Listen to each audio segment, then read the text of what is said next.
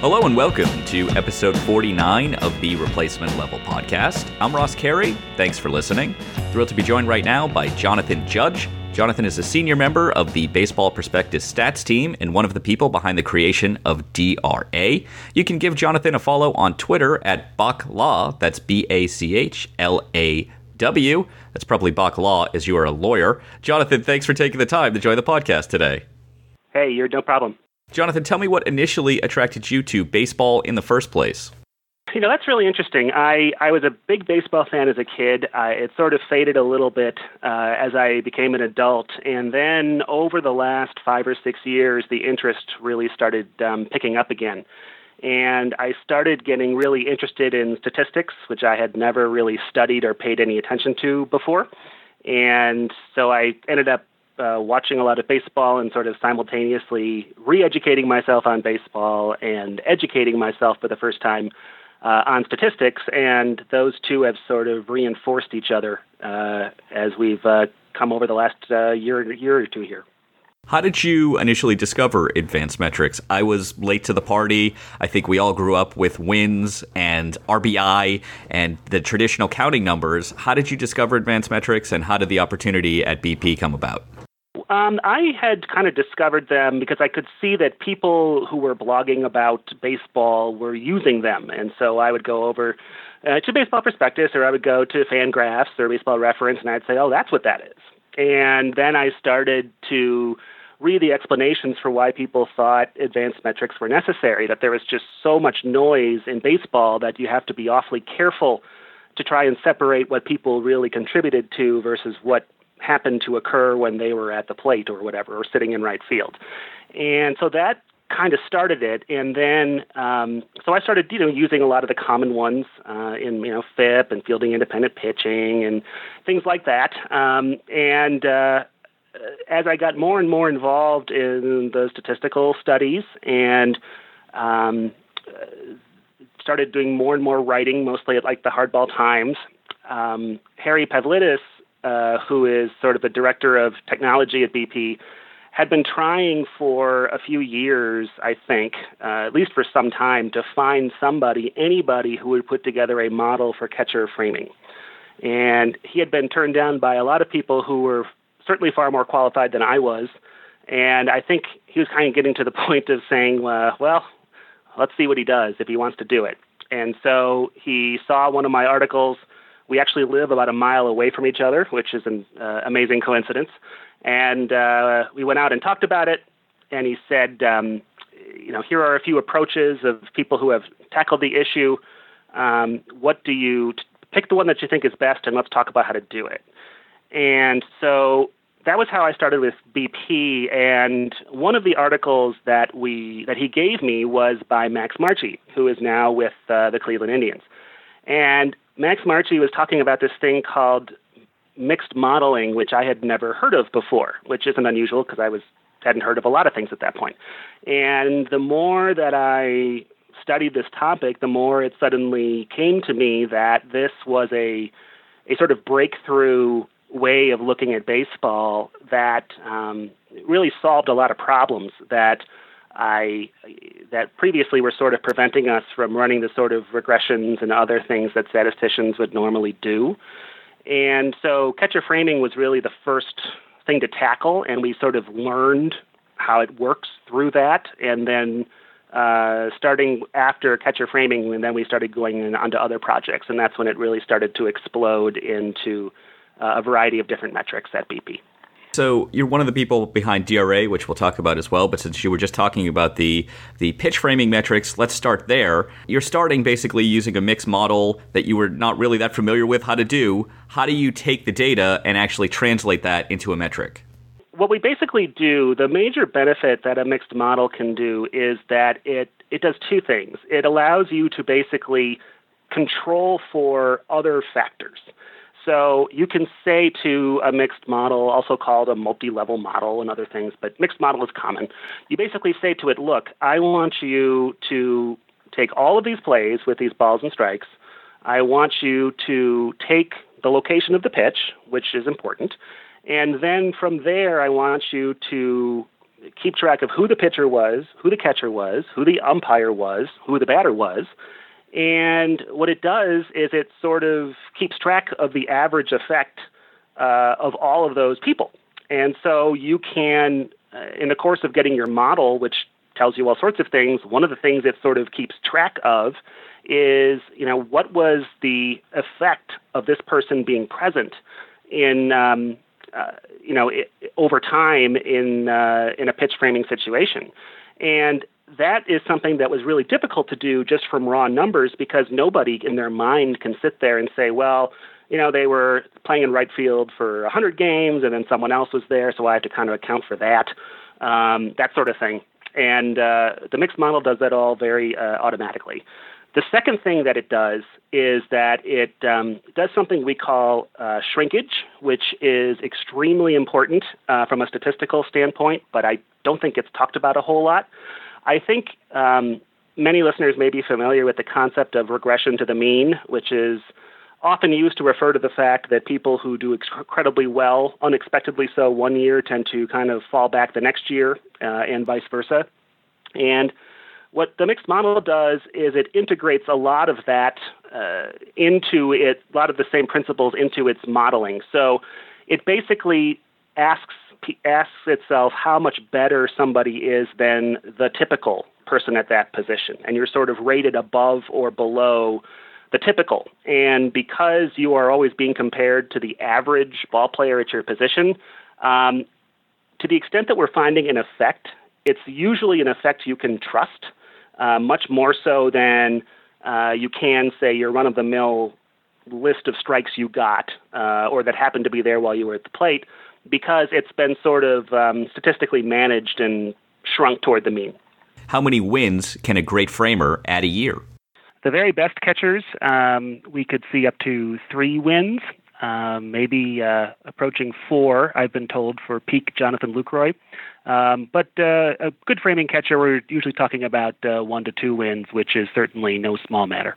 It's a very, very, very fruitful area to spend your time in, and frankly, pitcher framing is far more valuable than a lot of the other sort of ancillary skills that we've more associated with catchers, such as base stealing or blocking pitches in the dirt. I mean, you can win or lose a few runs that way for sure, but compared to the effect of pitch framing, it's really no competition. Jayson Stark had a piece a few days ago, and in it he mentioned that the Major League Baseball Rules Committee is thinking about raising the strike zone to the top of the knee. And a lot of pitch framing, a lot of the guys where they're able to frame it are the bottom of the strike zone guys.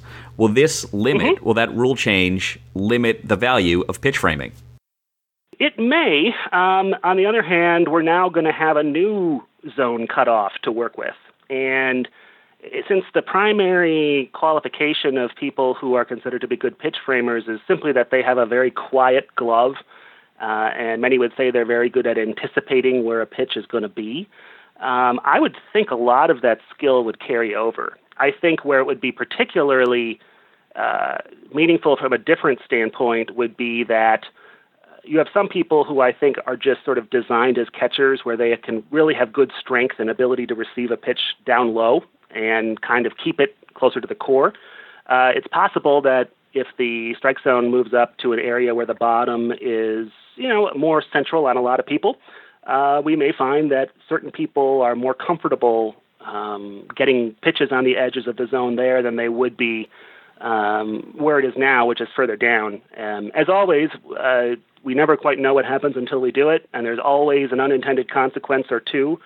But I suspect teams will continue to pay very close attention to it because the potential return is so massive. You were able to apply the pitch framing data back to 1988. How were you able to do that? Yeah, so the way we were able to do that is that in 1988 was when Major League Baseball started tracking in a reliable way individual balls and strikes within a pitch count. And so the most basic way that the mixed model runs is it simply says, okay, here, they just basically, who are the people on each play? Let's keep track of the contribution and the effect that they had. And so the model from and this would be up until before the PitchFX era, so around 2007, 2008, the model is actually pretty simple. So we just go through and we figure out which calls were balls and strikes and who the participants were, and we just sort of keep track. Once we get to PitchFX, which is that system that shows the balls and strikes on your screen or your iPad or whatever, much more precisely, the metric gets definitely more accurate, because the fact is a lot of balls and strikes are pretty clearly going to be called balls or strikes by anybody. And so, tracking, if you track those and include the obvious ones with the borderline ones, it's a lot noisier, because at some point you're just giving a catcher or a pitcher credit for the fact that they threw strikes. But with the PitchFX, we can really basically say, okay, this particular pitch had a 20% chance of getting called a strike, and somehow you still made it happen. And so we start assigning value in a much more precise way, really focusing on the pitches where framing is actually occurring, as opposed to just treating all pitches the same, which they aren't. You're also one of the creators behind DRA, which is a fascinating new metric that Baseball Prospectus released last year.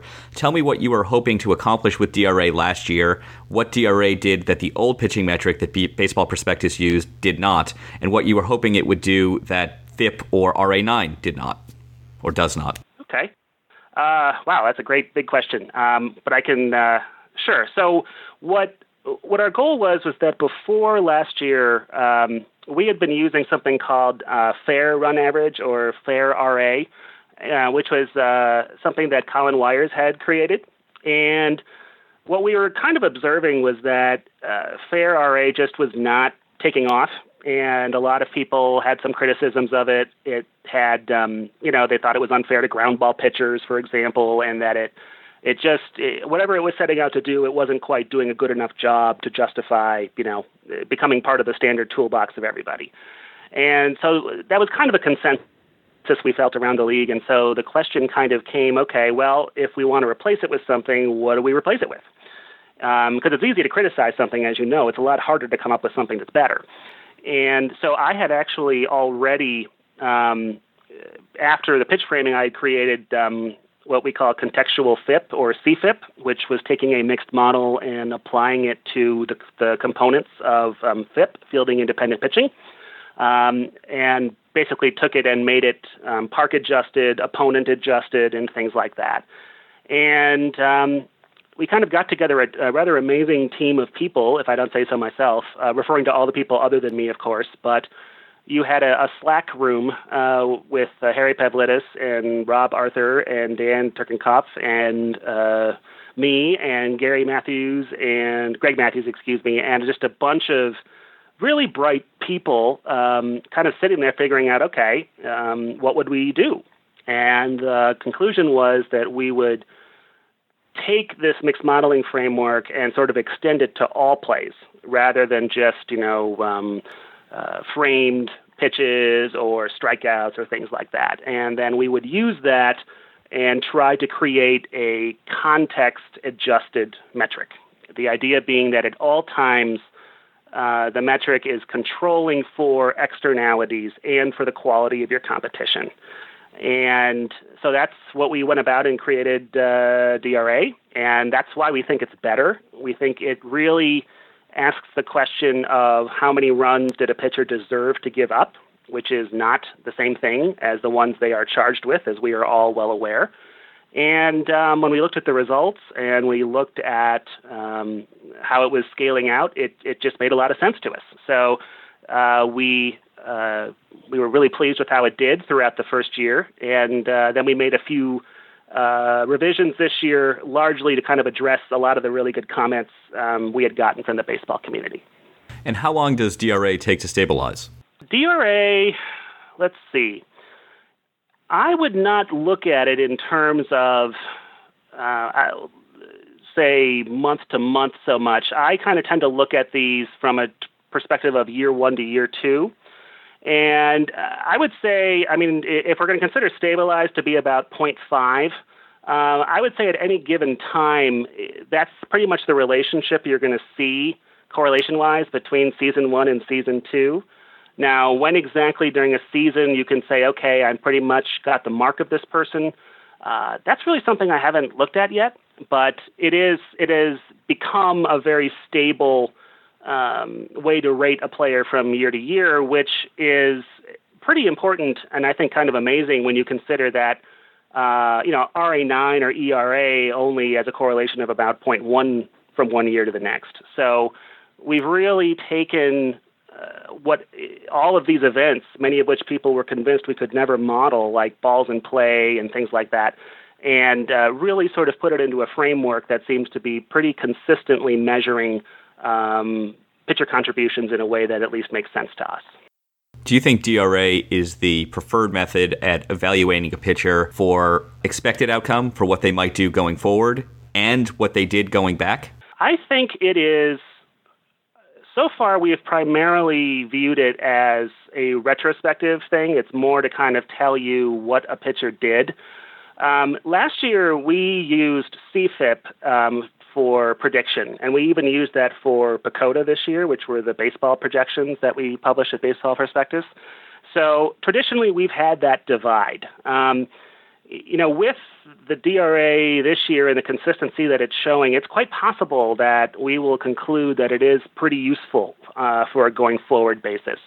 But its primary reason for existence is to measure the value of players in terms of wins and such. And so that is always kind of been our focus. So I would say it definitely has a backward-looking focus, but I think it's going to turn out to be more useful forward-looking than we would have expected. I do a lot of Hall of Fame research, so I'm constantly looking back at players' careers. I wanted to do that with a handful of players that DRA views differently than the FIP-based WAR metric found at Fangraphs and the RA9 found at Baseball Reference. Let's start with Tom Glavine. Tom Glavine has a career F4 of 66.9, FIP of 3.95. That translates to a FIP minus of 94, BWAR of 74, ERA of 3.54, ERA plus of 118. So already between those two, they differ into how much better he was than average over the course of his career. DRA's WARP, he's at 46.3 with a DRA of 4.72, DRA minus of 102. Who is the real Tom Glavine?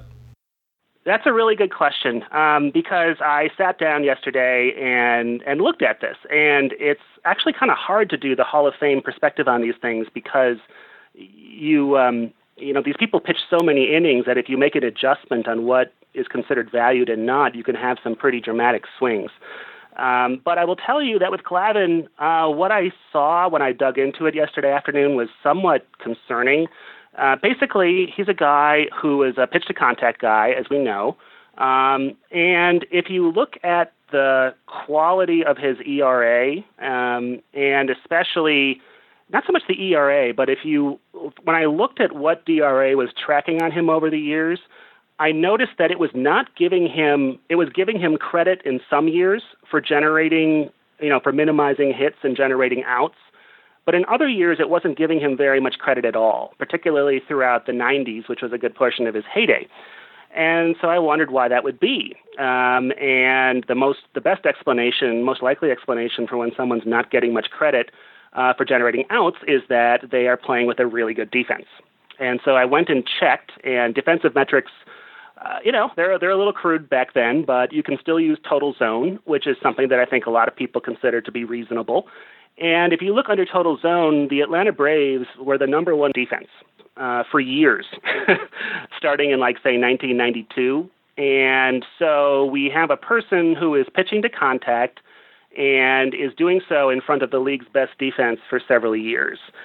And so that sort of, I think, leads to people saying things like, well, he's generating outs, and he could get people to swing at stuff outside the zone. And I'm sure a lot of that's true. But the real question is when you're going to do a kind of component look at a player, where does the credit belong? RA9-based metric says, well, it's basically the pitcher's, it's the pitcher's credit / fault until we prove otherwise. The FIP-based metric says, well, I'm only going to look at strikeouts, walks, hit batsmen, and home runs, and everything else it just balances out, or I just can't consider it. And DRA is really the only one that I think goes very hard under the surface and looks at hits and outs. I mean, BWAR does have a defensive adjustment, and it does ding him a little bit, but DRA is finding that he is, in their view, benefiting more from a great defense than from truly making great plays off the mound. Is it possible that he's just a guy that has bad peripherals but was able to beat them every year? Is it possible that at a certain point a guy may not strike people out and he may walk more people than you like, but if he's able to prevent runs every single year, which for the most part Glavine was, is it possible he's just a guy that beat them? Sure it is. Because, and I think a lot of people would say that they think that by the time you're looking at someone's career, you should only be looking at ERA and RA9, with the theory being, look, this person has now pitched for 15 to 20 years. A lot of the things that should have been benefiting them have come and gone. And so we really should just look at it. And maybe we don't fully understand how this person did what they did. It's just that they did it, and that's what we celebrate. And I think that's fine. The thing is, though, that I think once you decide that a lot of what Glavine was doing in the 90s is more due to his defense than due to him, his value plunges a lot. And it's not Glavine's fault that he played in front of a good defense, and it's certainly not his fault that he sat there and said, well, I'm going to, take advantage of these guys. I'm going to put the ball where I can give them a chance to make a play. I mean, that's great. But he was not doing things with the ball in play that seemed to be significantly different from others. And so the way DRA would look at it is, you took advantage of a fantastic resource you had on your team. That's great. But it would not tend to give him credit for when he's generating outs and minimizing hits in front of a good defense. Another player I wanted to look at was Kevin Brown. Kevin Brown on FWAR has a 76.5. That places him among the top 30 all-time, I believe. His FIP is 3.33. FIP minus of 78. Very strong numbers there. BWAR of 68.5. ERA of 3.28. ERA plus of 1.27. Both really incredible numbers. Kevin Brown's a guy that when you first started looking at WAR, you're like, wow, this is a guy that belongs in the Hall of Fame. And you look at his DRA warp, it's 44.9, DRA of 4.41, and a DRA minus of 98. Tell me about Kevin Brown and what you saw with him. Kevin Brown is interesting. I would say the same thing. I mean, he's a guy who, from what I understand, was kind of a prickly fellow, and so not everyone was his biggest fan, but who really sort of did some really good things. I think the problem with Kevin Brown, and the thing that I was sort of noticing when I was flipping through, was that a lot of his monster seasons he was really having in perhaps the most favorable place imaginable. He had a big season in Florida. He had a big season in San Diego, and then he had some really good seasons in Los Angeles and the Dodgers. And so I think the problem is that, over time, DRA is kind of saying, you absolutely had some fantastic seasons, but you're consistently having them in places where I would expect you to be better than average. And so you kind of get dinged for that. And I think another thing that is easy to forget when we're looking at career numbers is that it really kind of depends where the adjustments are being made. If the adjustments are being made on a season where you were okay but not great, I don't think it really makes as much of a difference. But if the seasons that are really driving your FIP or really driving your run prevention are also ones that have these sort of confounding factors, they're going to start getting discounted, and a 10% or 20% discount off a 7-win season is a lot more. It's going to hit you a lot harder than off of a 2 or 3-win season, and that is the most obvious thing that I saw when I was doing it was that he was. Especially at the height of his career, kind of really beating the snot out of people in the junior league, in the senior league, but in the junior league in terms of talent, and it was doing so with some pretty favorable environs. Another guy with some big swings, Rick Reuschel. And Reuschel's a guy who, honestly, that the sniff test does not favor to begin with. I think a lot of people, when they look at WAR leaderboards, are surprised to see Reuschel so high on Fangraphs and on Baseball Ref, but he does have a FIP minus of 85. He does have an ERA plus of 114. His DRA minus, though, 101. What about Reuschel? Reuschel is fascinating. I would be happy to concede that it is quite possible that Reuschel has some quality that I think is kind of eluding everybody's metric at the end of the day. I mean, he was a pitch to contact guy. I mean, that's who he was. And from time to time, I did see that he had monster seasons where he would, for example, like in '77, which I think was his best season, he had this ridiculous effect of whenever people were in scoring position, they would just almost never score. He just was stranding people sort of left and right. And so that really, I think, made him look a lot better from a run prevention standpoint that year than he probably was, because his career numbers, he wasn't really anything special with guys on base. But the other thing is that, for a pitch to contact guy, if he's truly doing something special with balls in play, which is really what, how that sort of pitcher generates value, you should be seeing his batting average on balls in play be notably better than that of his fellow pitchers. Otherwise, if he's somewhere in the middle of the pack, then because those other pitchers have the same defense, you say, well, I'm not quite sure what you're doing, but you don't seem to be doing a uniquely better job of it than anybody else on your team.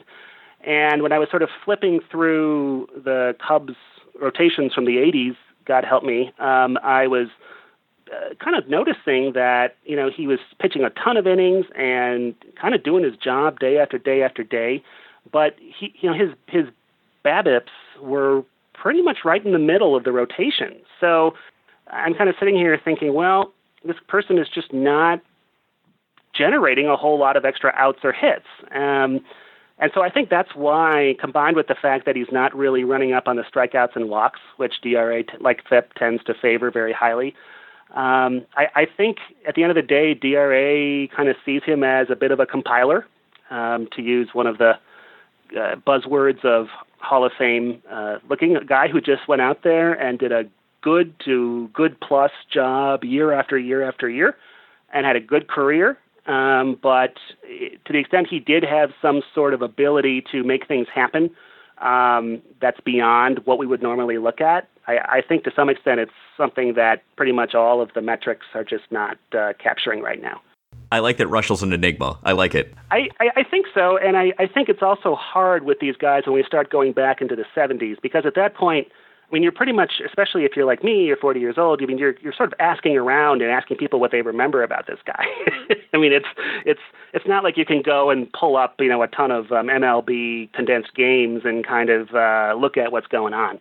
So, no, I think he is an enigma, and I think he had a really nice career, and maybe he's still remains better than any of us thought, and we have yet to discover why that is. A few more that DRA actually views more positively than the other sites. Curt Schilling. Now, Schilling on the other sites is seen as an all-time great, and he is with Baseball Prospectus and DRA as well. His FIP minus is 76. His ERA plus is 127. But his DRA minus is 66, and I think he actually rates as the fifth best pitcher since 1950. To put that 66 DRA minus in perspective, Randy Johnson is 65, Roger Clemens is 77, Pedro Martinez is 62. DRA basically views Curt Schilling as one of the greatest pitchers to ever play. Tell me why. Curt Schilling has a really strange career. And I was talking to the BP people about this list of people yesterday, because I wanted to make sure I was not missing anything on all these guys. And, my impression from looking at his stats, and which other people agreed, was that Schilling really had sort of two stages of his career. Early on, he was very much kind of a pitch-to-contact guy. He didn't strike very many guys out. He would still walk some guys. And he still generated some value, but, he was a guy who was sort of just getting them out. And there's just not much of a focus on strikeouts. And what's just bizarre is that if you look at his career, around the late 90s, early 2000s, he suddenly turns into this monster in which he is striking out 10, 11 guys per nine, which in some cases is almost double what he was doing before. I mean, I've never seen that. I mean, usually we have people coming in as flamethrowers, and then they have to adjust to being sort of crafty veterans, toward the twilight of their career. And Schilling seems to have almost done the exact opposite. So he comes in and he is striking out as many, if not more people than almost anyone for several years in a row. And he's doing it during the height of this, steroid and league expansion era when run scoring was just exploding. So 99, 2000, 2001, 2002. I mean, he just becomes this monster who runs up, these strikeouts and everything else for years on end, and was basically some version of that guy until the very end of his career. So what I would say for Schilling is that the value, DRA really, because it is so sensitive to context and sensitive to the run-scoring environment, it really benefits people like Pedro and Randy Johnson and Schilling to have had some of their very best seasons during the time when run scoring was at its peak in baseball. And so that's what he's benefiting from. It wasn't just this bizarre mid-career, almost kind of Jose Batista-like transformation except for a pitcher, but it was the fact that he did it and then excelled during what I guess some would view as the most difficult time period in baseball to excel as a pitcher, in recent baseball anyway. And so that's why he gets the same sort of super boost that Pedro and Randy do, because of not only how well he pitched, but how well he pitched during a certain time. Another guy on the positive swing is Javier Vazquez. Vazquez has a FIP minus of 88, a ERA plus of 105, but a DRA minus of 81, which is substantial. His DRA WAR, I believe, is around 70, which is ahead of many Hall of Famers. What does DRA see in Vazquez? Vazquez is really interesting. He is somebody who is sort of the kind of quintessential, his peripherals are so good, why can't he just put it all together on the mound and make it happen? And I haven't, gone through, all of his defenses and things like that to see what exactly is going on there. But I think the most important things for Vazquez is that he had a 14-year career. So to the extent that he was, in fact, exhibiting good pitching fundamentals, he had a long time to multiply that. But the thing about him is his strikeout to walk ratio. His strikeout to walk ratio is actually the same, basically, as Greg Maddux. So, and it is I think even maybe a little, it's comparable to Maddux, and it's better than Randy Johnson. So he really was a guy who was not getting people on base with free passes and was striking out a fair number of guys. Not necessarily the same huge strikeout numbers we see now, but for his time and when he was pitching, he was really doing a great job. So, and the other thing is that he was one of these pitchers who was pretty good year in and year out. With a lot of these other pitchers, we see people who sort of, for a couple of years, they kind of get hurt or they disappear or they do something else. Vazquez is a guy who is just, putting up 7 wins, 8 wins, and then he just has a whole bunch of seasons where it's like 4 wins, 4 wins, 5 wins, 4 wins, 5 wins, 4 wins, 6 wins. And, over 14 years of just being a really, really good sort of top of the rotation, even if you're not, an ace, so to speak, you just compile a lot of value. And so that's why I think FIP likes him a fair amount, much more than his results would seem to indicate. And DRA really has a similar and even stronger opinion, because a pitcher who is striking out that many guys and putting that few people on base through the free pass, the likelihood that they end up being a truly below average pitcher is pretty low. And so from DRA's perspective, he's a guy who frankly just deserved a lot better. The last guy I asked you to look at was Scott Sanderson, who to me was perhaps the most disturbing name on the list. I think he's 35th on the new DRA leaders list, which does only go back to 1950, so this does not include Walter Johnson or Lefty Grove or anyone like that. It's players of the integration era, but Scott Sanderson's FIP minus 98, his ERA plus 102, so neither FIP or ERA, RA9, see him as much more than average. DRA... 82 with the DRA minus, which sees him as considerably better than average. Tell me about Scott Sanderson. Yeah. Scott Sanderson, I will tell you that when you pointed out Scott Sanderson, my heart sank because I had not noticed him before or paid much attention. He's not somebody who was really a household name by any means when I was paying attention to baseball in my first go around. So I sat here and said, "Oh dear, how did this happen? Who's this guy?" And then I started looking further, and what I noticed was that he was a pitch to contact guy, and so in other words, he's sort of like Reschel in that sense, but unlike Reschel, when I go and I look at his hit runs and his out runs, so we track both the extent to which you're minimizing damage on hits in terms of the quality of hits and also how many outs you're generating. Sanderson is sort of unique in that year after year after year, he is limiting the quality of contact and increasing the number of outs over what we would expect. And so he seems to have been a sort of soft what do we call it? Soft contact specialist. I've heard that term. Kind of more of a Glavine sort of type in that regard. And so he is just doing amazing things with balls in play and in limiting the damage. And that is exactly the sort of thing that, of course, FIP would not pick up on.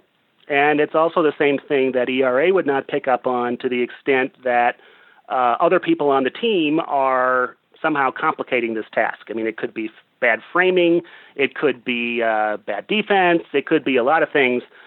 Certainly, the teams he was playing on in the I believe it was the Cubs in the '80s, but he, those teams had absolutely awful, abysmal defense. So certainly, to the extent he's even having an average put out rate, he's going to get a lot of credit for that. So the story of Sanderson is, as far as I can tell, that he was just a really good weak contact generating guy. And if there's any quality that I think is easy to miss with a lot of the exist metrics that predated DRA, that's probably one they're not going to pick up on. And so I think that's largely the story of Scott Sanderson. That's some fascinating stuff right there. Before I let you go, I want to ask you about the current state of defensive metrics. I saw you tweet out the other day that someone was comparing players, and you said that they would rather use DRS than UZR. What do you see as the primary differences between defensive run saves and ultimate zone rating? It's hard to say because in terms of why they're different or how they are different, only because we don't have access to, especially for DRS, we really don't have access to the inner workings of it or how they compile things on a play-by-play basis. But one of the ways that I look at a metric to see whether it's truly measuring something real is year-to-year consistency. And in fact, year-to-year consistency is pretty much the only metric you have when the only thing you're getting from a company or a website is basically the annual total, which is all that I'm getting for UZR and for DRS. UZR is a little more open as to what's going on. I think it was kind of developed out in the open, but similar problem. And regardless of how they were developed or whatever, I mean, the bottom line is this: if you are truly measuring a skill, if there is such a thing as a good defender and a bad defender, which I'm pretty sure most of us would accept, then you should be rating similar people as really good or really bad defenders from year to year. And if you're jumping all over the place, then the chances are that you are measuring primarily noise rather than really separating out contributions. And so what I did about 2 months ago when I was starting to look at sort of defensive metrics a bit was I did a year-to-year comparison of DRS and UZR.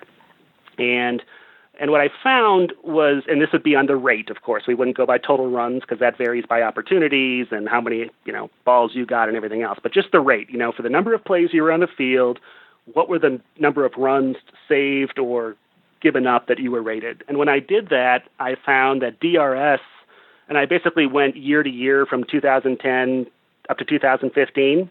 So it's like, 5 years worth of, year one, year two, and just sort of put them all together and compared. And DRS had a correlation, year-to-year correlation, which was up around 0.4 or 0.45 or something, which was really good.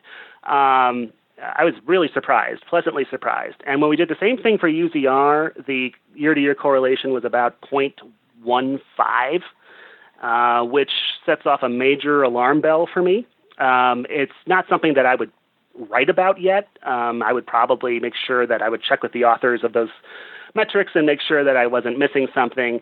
But as a purely sort of global way to look at a couple of statistics and analyze them, that's what I did. And, right now, when I'm seeing something like that, that concerns me quite a bit about whether UZR on a year-to-year basis is measuring, the right things or is measuring them in a way that is,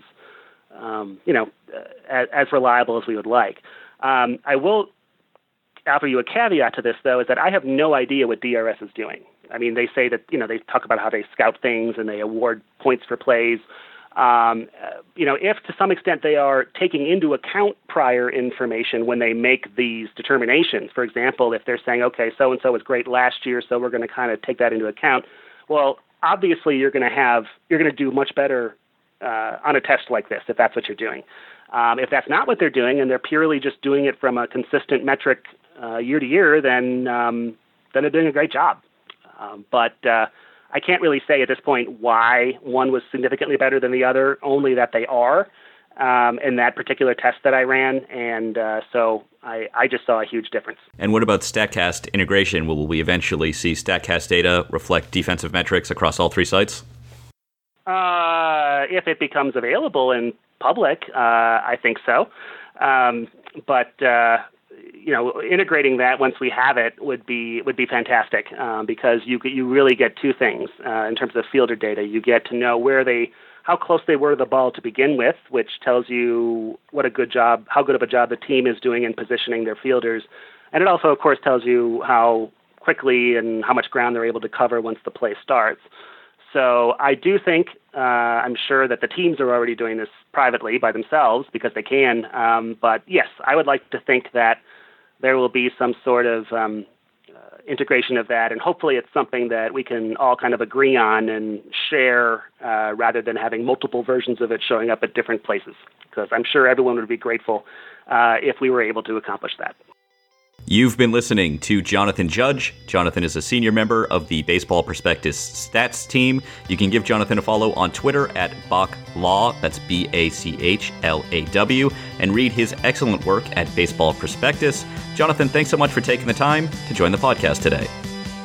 Thanks, Ross. It was great.